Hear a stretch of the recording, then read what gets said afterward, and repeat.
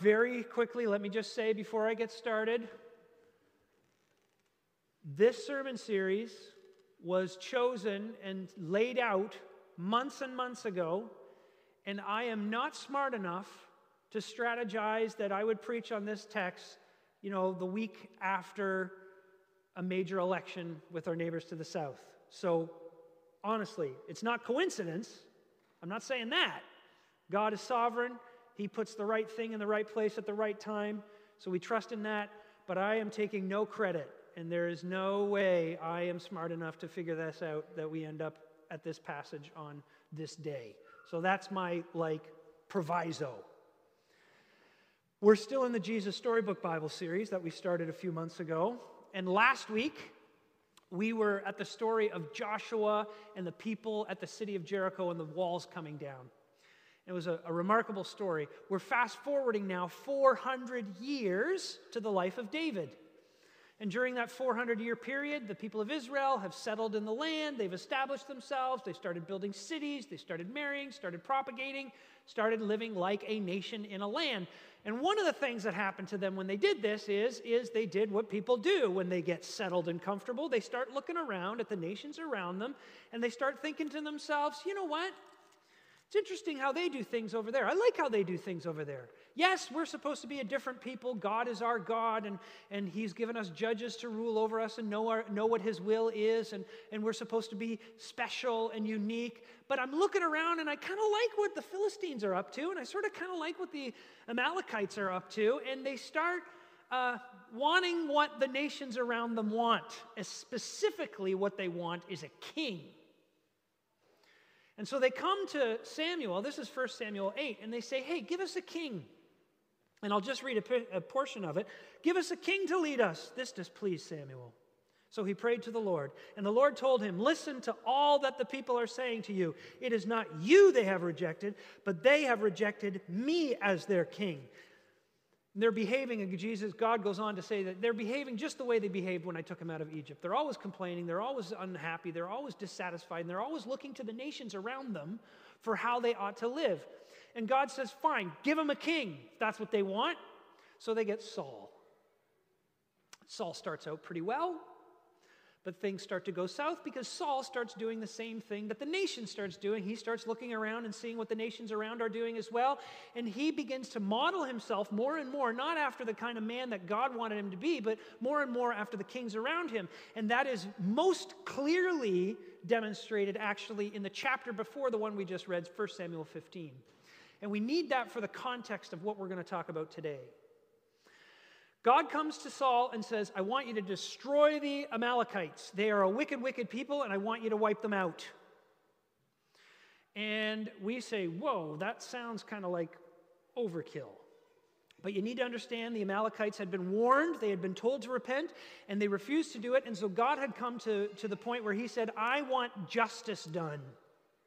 And therefore, Saul, I want you to wipe them out. And we think, wiping out is justice? It seems like a little overblown that God would demand that an entire people be wiped out. This is genocide. This isn't justice. But listen to this. Every ancient king said that they wanted justice, and to justify their attack of another nation, they would say, well, we need to mete out justice on this other nation. But really what they wanted to do is they wanted to accrue personal power and wealth. And so when they would attack, what they would do is they would enslave the other people and therefore add them to their economy and make themselves stronger. And they would take all the plunder. They would take their livestock and their money and their crops and everything and make it their own in order to strengthen them personally and individually. And God was saying, I do not want you to do that, Saul. You're not allowed to take any people. You're not allowed to take any livestock. You're not allowed to take anything because I want you to mete out my justice upon them. This is not about you making yourself richer and more powerful. This is about my justice. Saul does not listen. He attacks the Amalekites. He captures their king, Agag, and he takes their livestock. And so he's proving that he's becoming just like the kings of the other nations. And so God says, well, that's no good. I can't have that. My people are supposed to be different. And therefore, the leader of my people needs to be different. And therefore, Samuel, I want you to go to anoint a king who is a man after my own heart. Here's the issue in the story. Look at verse 1. God comes to Samuel and he says, how long will you mourn for Saul? See, Samuel thought that Saul was going to be the king that would rule with grace and compassion and justice and righteousness, be the kind of king the people needed in order for them to be the kind of people that they were supposed to be as God's people, representing God to the world. And Saul had failed miserably, and therefore Samuel thought, oh no, all is lost. But God says to him, all is not lost.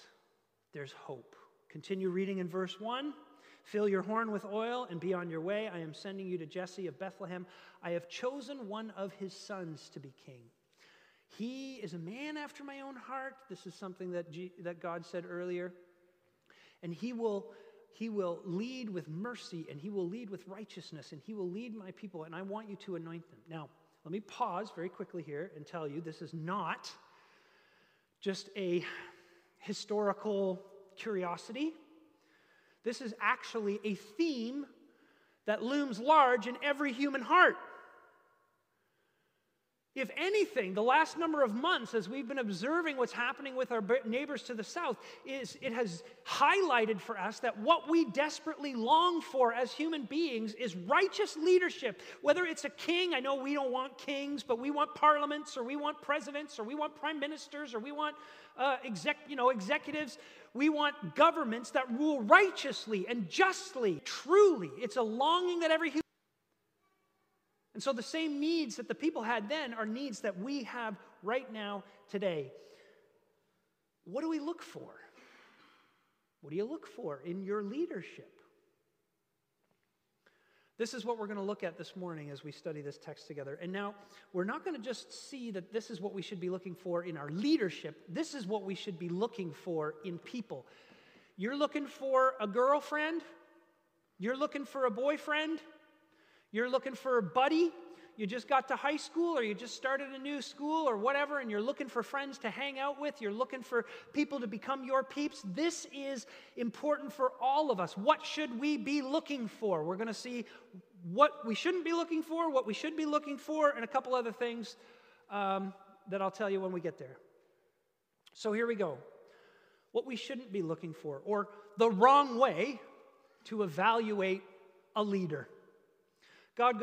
Samuel goes to Jesse, or God says to Samuel, go to Jesse, anoint one of his sons as a king. And Samuel, of course, is scared, and he says, if Saul finds out I'm a dead man, and God says, good point, that is a problem. Take a heifer with you and say that you're going there to sacrifice. Now, that's just smart. He's not lying, but it gives Samuel a reason to go. And so Samuel goes, and then in verse 4, it says, interestingly, when he arrives at Bethlehem, the elders of the town trembled when they met him. And that's because Samuel was a prophet. And when a prophet showed up at your town, he was there to do one of two things, either to bless you or to curse you. And they wanted to know, are you here to bless or are you here to curse? Do you come in peace? And he says, listen, I'm here in peace. And they go, okay. He says, consecrate yourselves for a sacrifice, which basically means it's similar to what we do when we do Lord's Supper. Examine yourself and your relationship with God. Prepare yourself to meet with God in this solemn moment, and they do that. Now, where am I? So they do that, and then the sons start coming in.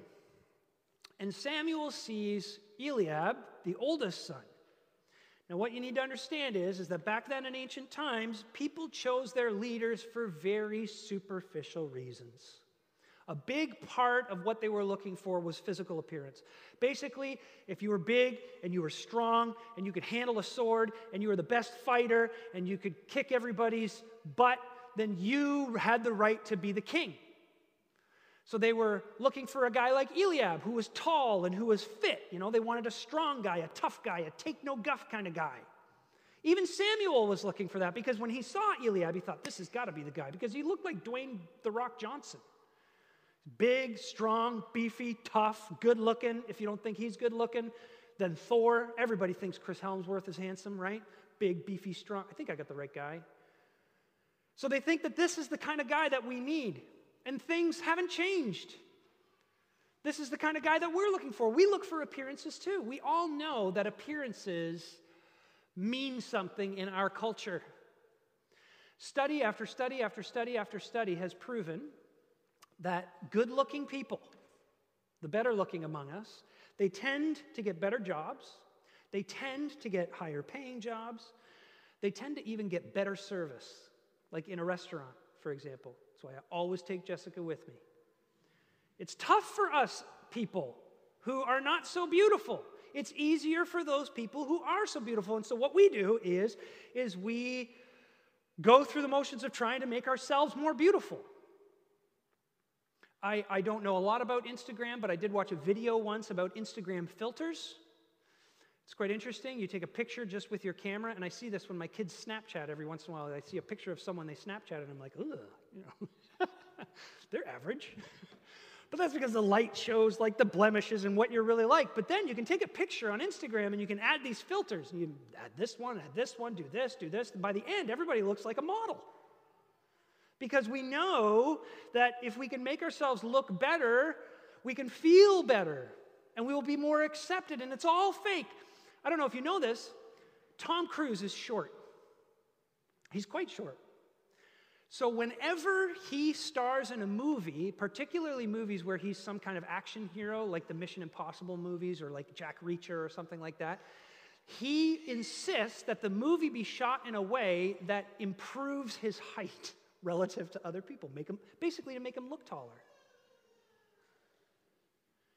Much of social media, the porn industry, the fashion industry, the cosmetic industry, it habituates us to look at outer appearances. And just for you younger people, I'm not trying to, like my kids always think that I'm like speaking to them. You just use church to speak to us all the time. And maybe I'm guilty of that occasionally, but I want to warn everybody who uses the phone thing. As you're scrolling through those Instagram feeds, the more you're doing that, the more you are habituating yourself to see how, to view appearance as increasingly important. Just by doing it, you are wiring your brain to look for the curated and doctored individual rather than the person, what you should be looking for, which we'll get to in a minute. I'm just sending out the warning. I'm not telling you to, get rid of Instagram. I'm just letting you know what's happening. But we do this with our leaders too. Maybe we're not looking at their looks so much, although Trudeau was very much appreciated for his looks when he was campaigning last time. But we do look for things like how do they communicate or how do they carry themselves? Is this a dynamic leader? Is this a charismatic leader? Or is this a statesman-like leader? So we evaluate their personality. And so we might think that we're looking at the inside, but we're looking at qualities they have that are projected outside. Their persona, their personality. And Samuel, he's doing the same thing in this story. He's looking at outside appearances, and God is like, when will you learn, Samuel? Eliab, he's just like Saul. And so he says in verse 7 this, do not consider his appearance or his height, for I have rejected him. The Lord does not look at the things people look at. People look at the outward appearance, but the Lord looks at the heart. This is point 2. This is the right way to evaluate a leadership, or what we should be looking for, and it's this: character. Character is more important, always more important, than looks or skill. God tells Samuel he looks at character first. He looks at it before education. He looks at it before skill. He looks at it before talent. He looks at inner character. Now, I'm not saying education is meaningless. I'm not saying that skill is not important and talents shouldn't be developed. Of course they should be, but what God is saying is the core is the core. The center is the center. You must start with the center, and the center is character. Inner character. Now, what is inner character? Good question. Glad you asked. What's very interesting is that the word for character that we have, it comes from a Greek word that at its root means engraving. And I think that that's a very good kind of summary of what character ought to look like, because it assumes two things. One is, first of all, character is not something that's just there. It's not like character is something that you're born with. You're either born with character or you're born without character. No, it's something that has to be etched upon you. That's what engraving is. It has to be cultivated. It has to be pressed in upon you. But it has to have something to press in upon. There's got to be something there to actually engrave. You can't engrave nothing, right? And so listen to this great summary, I think, or definition of character. Character takes up the raw material of nature and temperament. So that's what you're born with. You have a nature, kind of a way you are, and a temperament, okay? And weaves these into the strong, well-knit texture of a fully moralized person. You see, character refers to your moral self, to the moral structure that is within you. That's what character is fundamentally about. It's your core. It's the inner qualities that make up your moral sense. And this is what God is looking at first. If you think about the world's problems, you look at the world's problems, right? There's so much misery in the world. There's war. There's oppression. That's on a grand scale. On a personal scale, there's broken relationships. There's fights and quarrels, and there's fathers and kids who are fighting and have terrible relationships, and there's daughters and moms, and there's husbands and wife and brothers and sisters. It goes on and on and on. What's the source of these problems? Is it lack of talent? Is it lack of skill? Is it a lack of brilliance and creativity? We just can't figure it out yet because we don't have the kind of talents. When you look at the oppression that certain countries are under, where leaders are sucking the economy dry in order to pad their own coffers and fill their own bank accounts at the expense of the people living in poverty and below, is the problem there because there's a lack of skill and ability and brilliance? No. It's a lack of love, which is character. The pride and the selfishness that lives in the human heart is what causes the resentment and the hate and the oppression that we see. That's why character is so huge. Character is leadership. Listen to John Piper. He wrote a really fantastic blog post a few weeks ago related to all the stuff happening in the States. And listen to what he says. He says, there is a character connection between rulers and subjects. When the Bible describes a king by saying he sinned and made Israel to sin, 1 Kings 14, verse 16, it does not mean that he twisted their arm. It means his influence shaped the people. That's the calling of a leader, to take the lead in giving shape to the character of your people. So it happens, for good or for ill. That's the truth about leadership, but that's the truth about every relationship. If you are looking for a spouse, if you're looking for someone to date, and all you see is, are they hot? Do they turn me on? Or even, do I have a lot of fun with them? Or even, are they easy to talk to? All of those things might be fine and well and good, but underneath what you should be seeking out is, what is their character? What is their moral vision? What is their belief about what is right and what is wrong, and what to value and what not to value, and how should we live in this world? Because, friends, character is destiny. It matters. You know how when people are married like 50 years, they're old, they start to look like each other? You ever notice that? My poor wife. Let's hope it goes in the other direction. You don't just start to look like each other physically. You start to look like each other morally, characteristically, psychologically, if I can put it that way. And listen, parents, what are you emphasizing with your kids? What do you want for your kids? Do you want them to be sports stars? Do you want them to be awesome academicians?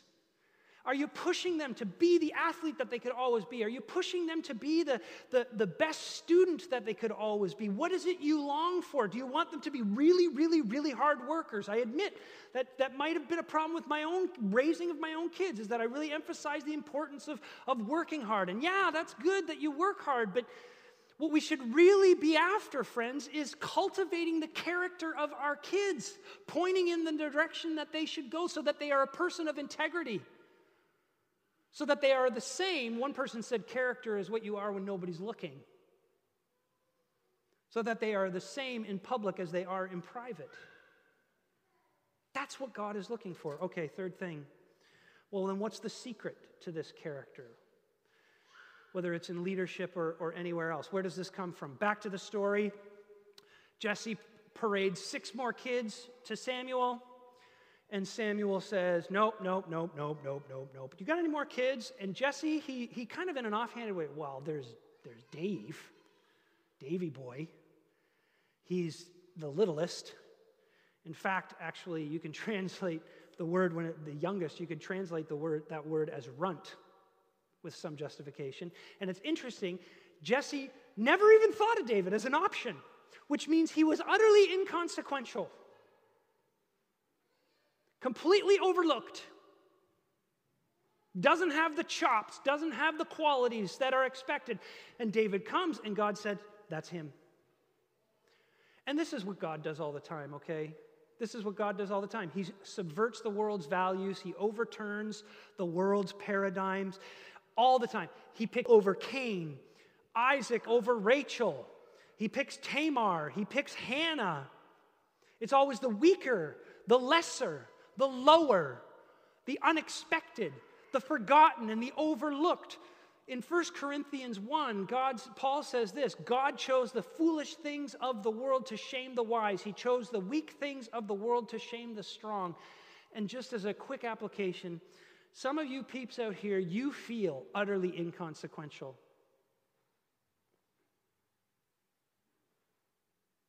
You know, we heard a little bit of what a life like that is like from Evan in his incredibly honest and open and raw and truthful testimony.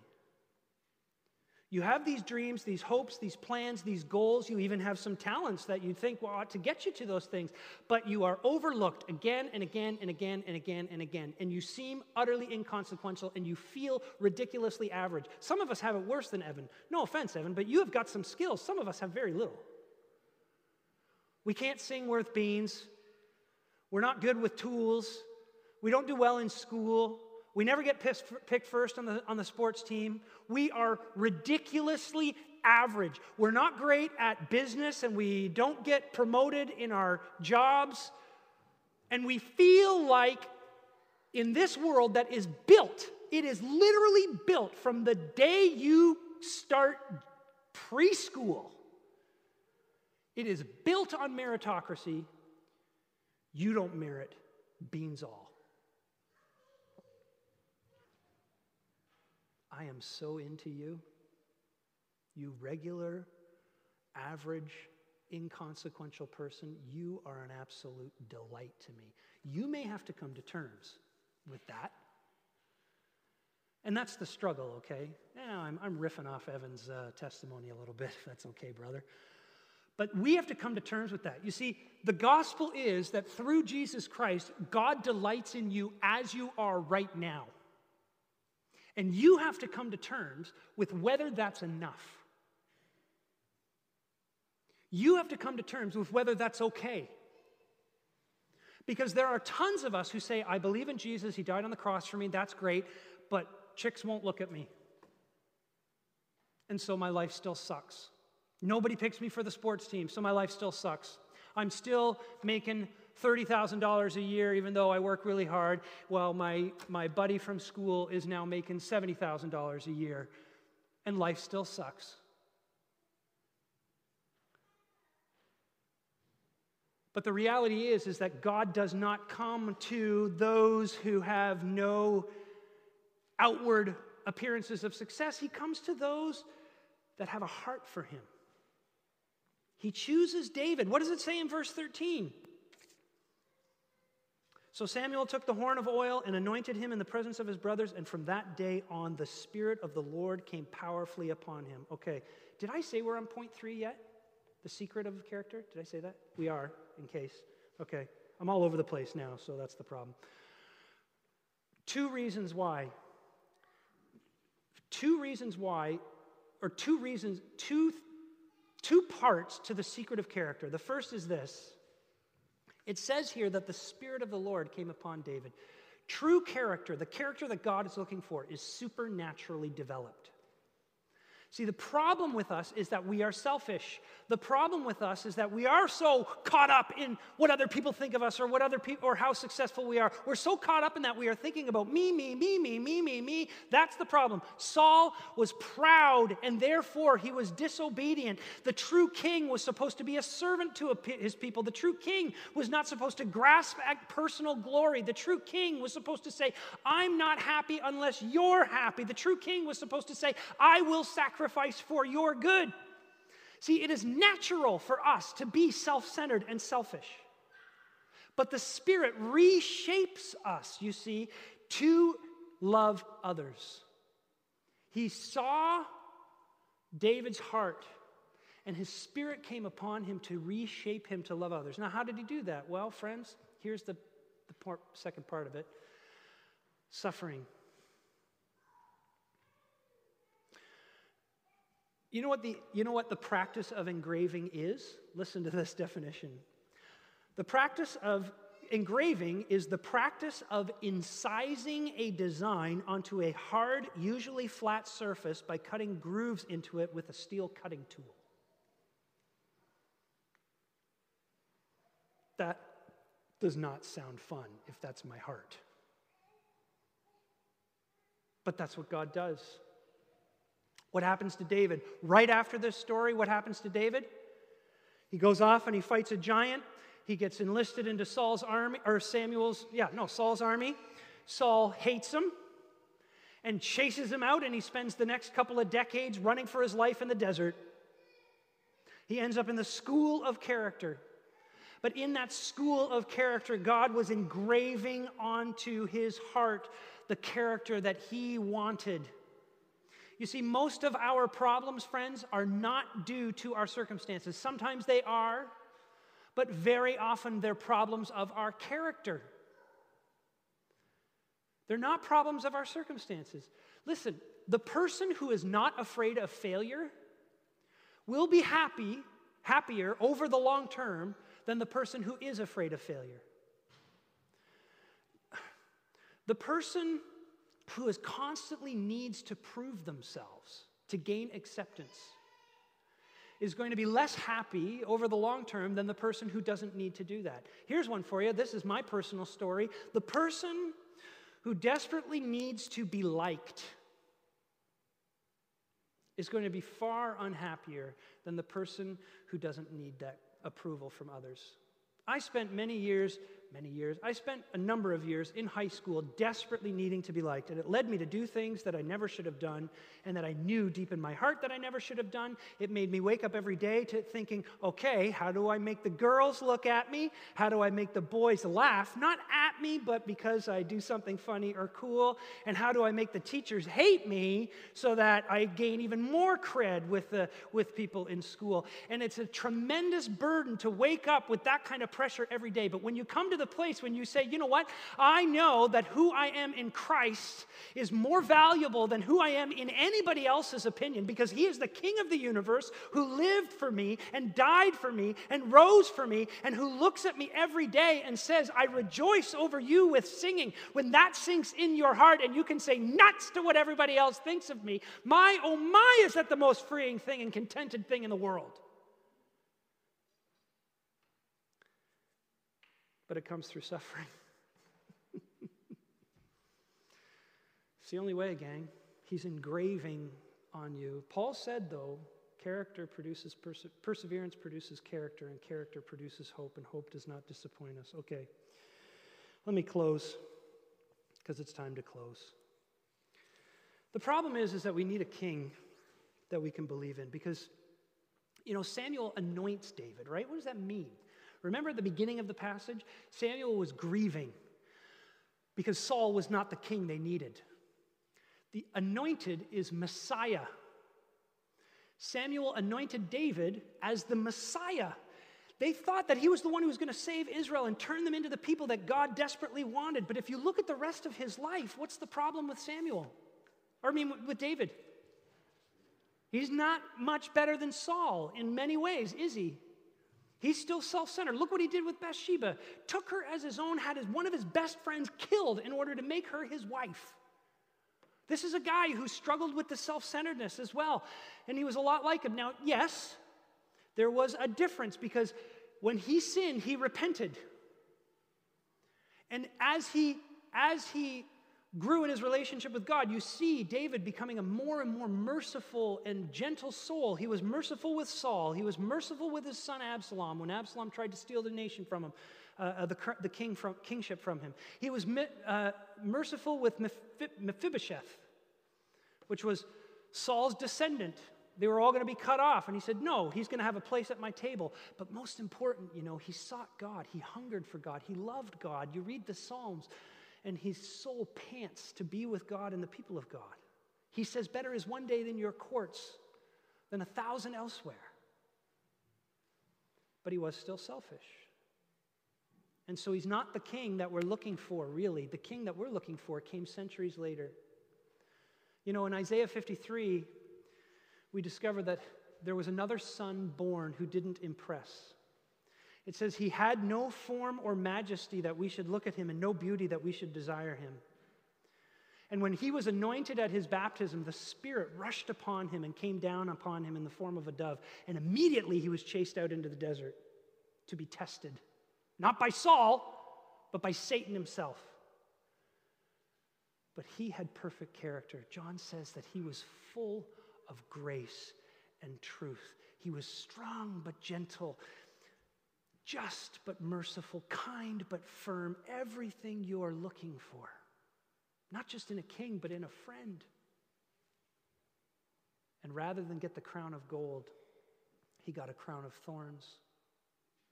And this forgotten son became the forsaken son when he died on the cross for your sin and for mine. Now, when you gaze upon that, when you think about that, when you meditate on that, does it not inflame your heart and make you say, I want to do whatever he wants for me? When you sing that song, I don't even know which one it was. The first song that we sang. What was that called? Let your kingdom come? Yeah, that one. Maybe not that one. I don't know. We sang something. When you sing these songs, do you not go, I just want to do what he wants me to do. I want to abandon it all for him. And I want to face whatever he calls me to face with integrity because I want to be like him.